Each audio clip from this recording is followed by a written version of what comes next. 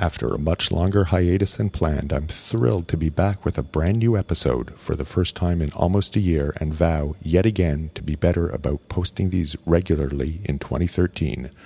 I did use this time to completely overhaul my wholelotofrob.com blog, write the first draft of a novel, and work on my second 10-year American Board recertification. Be sure to check out iGuy.tv for links to my blog, subreddit, office website, and more. The subreddit, iGuy.tv/reddit, has links to the latest glaucoma literature, so be sure to check it out. In this episode, I'm talking with Michael Berlin from the Glaucoma Institute of Beverly Hills and UCLA, discussing a passion of his for almost 30 years, excimer laser trabeculostomy.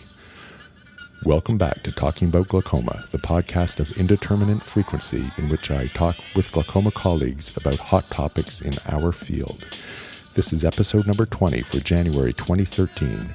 I'm Robert Schertzer, Clinical Associate Professor at the University of British Columbia, Department of Ophthalmology and Visual Sciences, and Director of the West Coast Glaucoma Center in Vancouver, BC, and we're talking about glaucoma.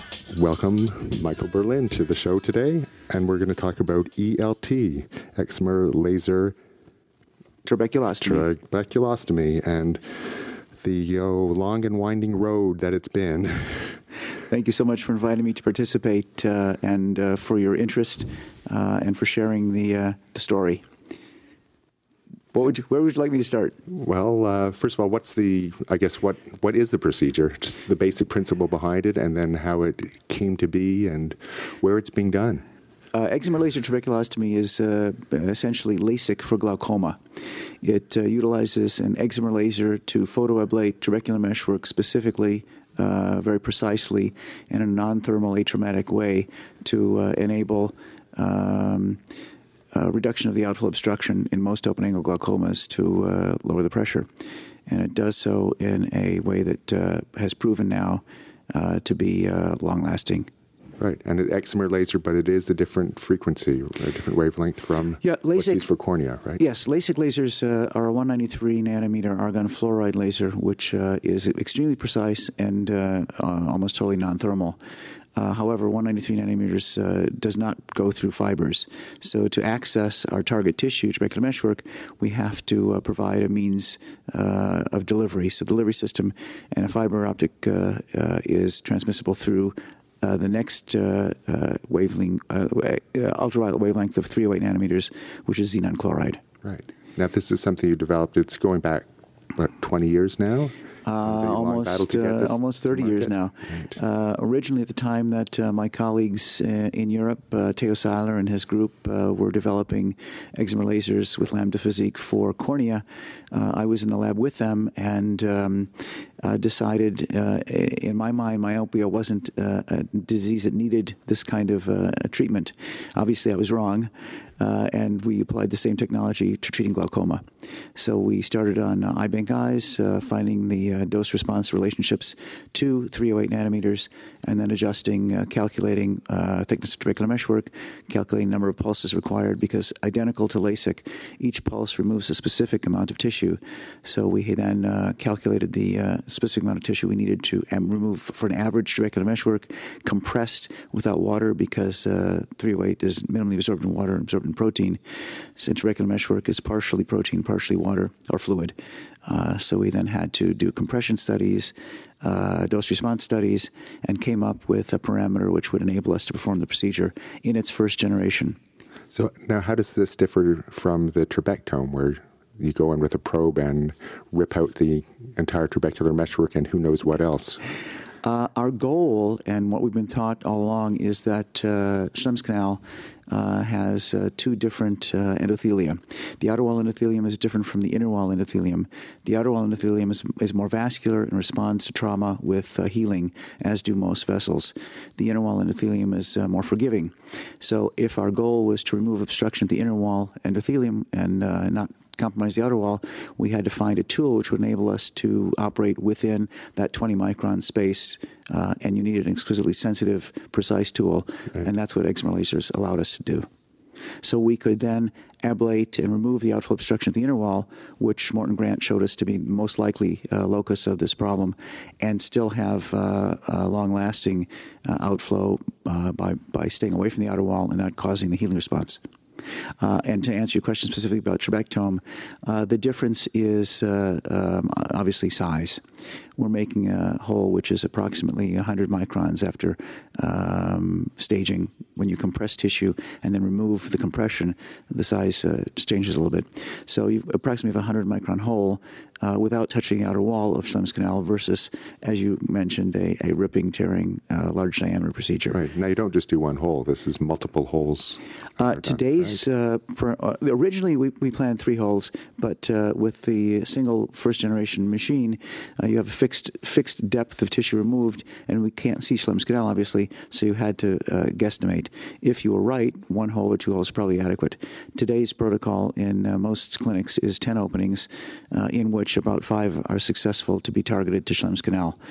So it's a very good question. It's something that would have to be studied. How many holes? Where should they be put for the ideal procedure? But what's nice about our current paradigm is that it works. And the one that you're using now, is it still the first generation, or are you on to second or third? The first generation is the one that's being used now. It's CE mark approved. It's being used in clinics through Europe, most often in Germany, Switzerland. Is Switzerland part of EU? That's a good question. Italy and Greece. So what would it take to get this approved in the U.S. and Canada? There is actually a unit in Canada which has been waiting for Health Canada to allow us to use this. It requires regulatory approval. So most likely in U.S. a 510K, which is a short-term approval process with predicate devices, and there are. Funding. It simply requires enough money. But we'd like to further develop a second generation before going through the approval process, because that would require another approval process.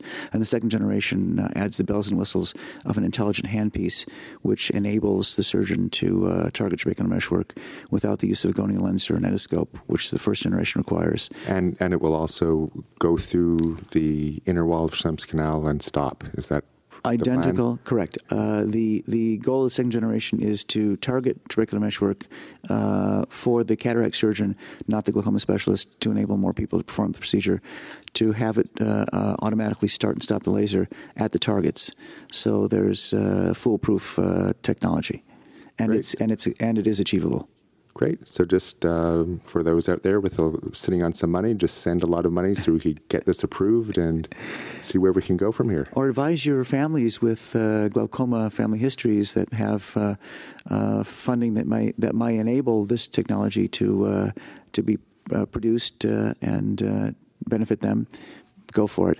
Also, if you have patients who are perfect young people with, for instance, pigmentary glaucoma, who would benefit by not having trabeculectomies, the only other alternative we can safely provide them, right, and then have their lifestyle not altered at all, ship them off to Europe. Yep. Thank you so much for helping and your interest. And if any other people have questions, I'm findable at berlin@ucla.edu. And there is an iNet, an iTube and a YouTube video on ELT that can be searched probably by my name or ELT. Great, and I'll add the links to that in the show notes as well. Thanks so much, Michael Berlin. Well, that's our show for today. If you like this podcast, please subscribe to the RSS feed at wholelotofrob.com, iTunes, or by searching within your podcast player on other devices. I've created new shortcuts for both the AAC version with artwork and chapter markers and the MP3 versions that you can manually enter into your podcast player as http://iGuy.tv/podcast/RSS-AAC or iGuy.tv/podcast-RSS-MP3. Even easier, just go to iGuy.tv for a full list of all my shortcut links to my bits and bytes that are all over the net.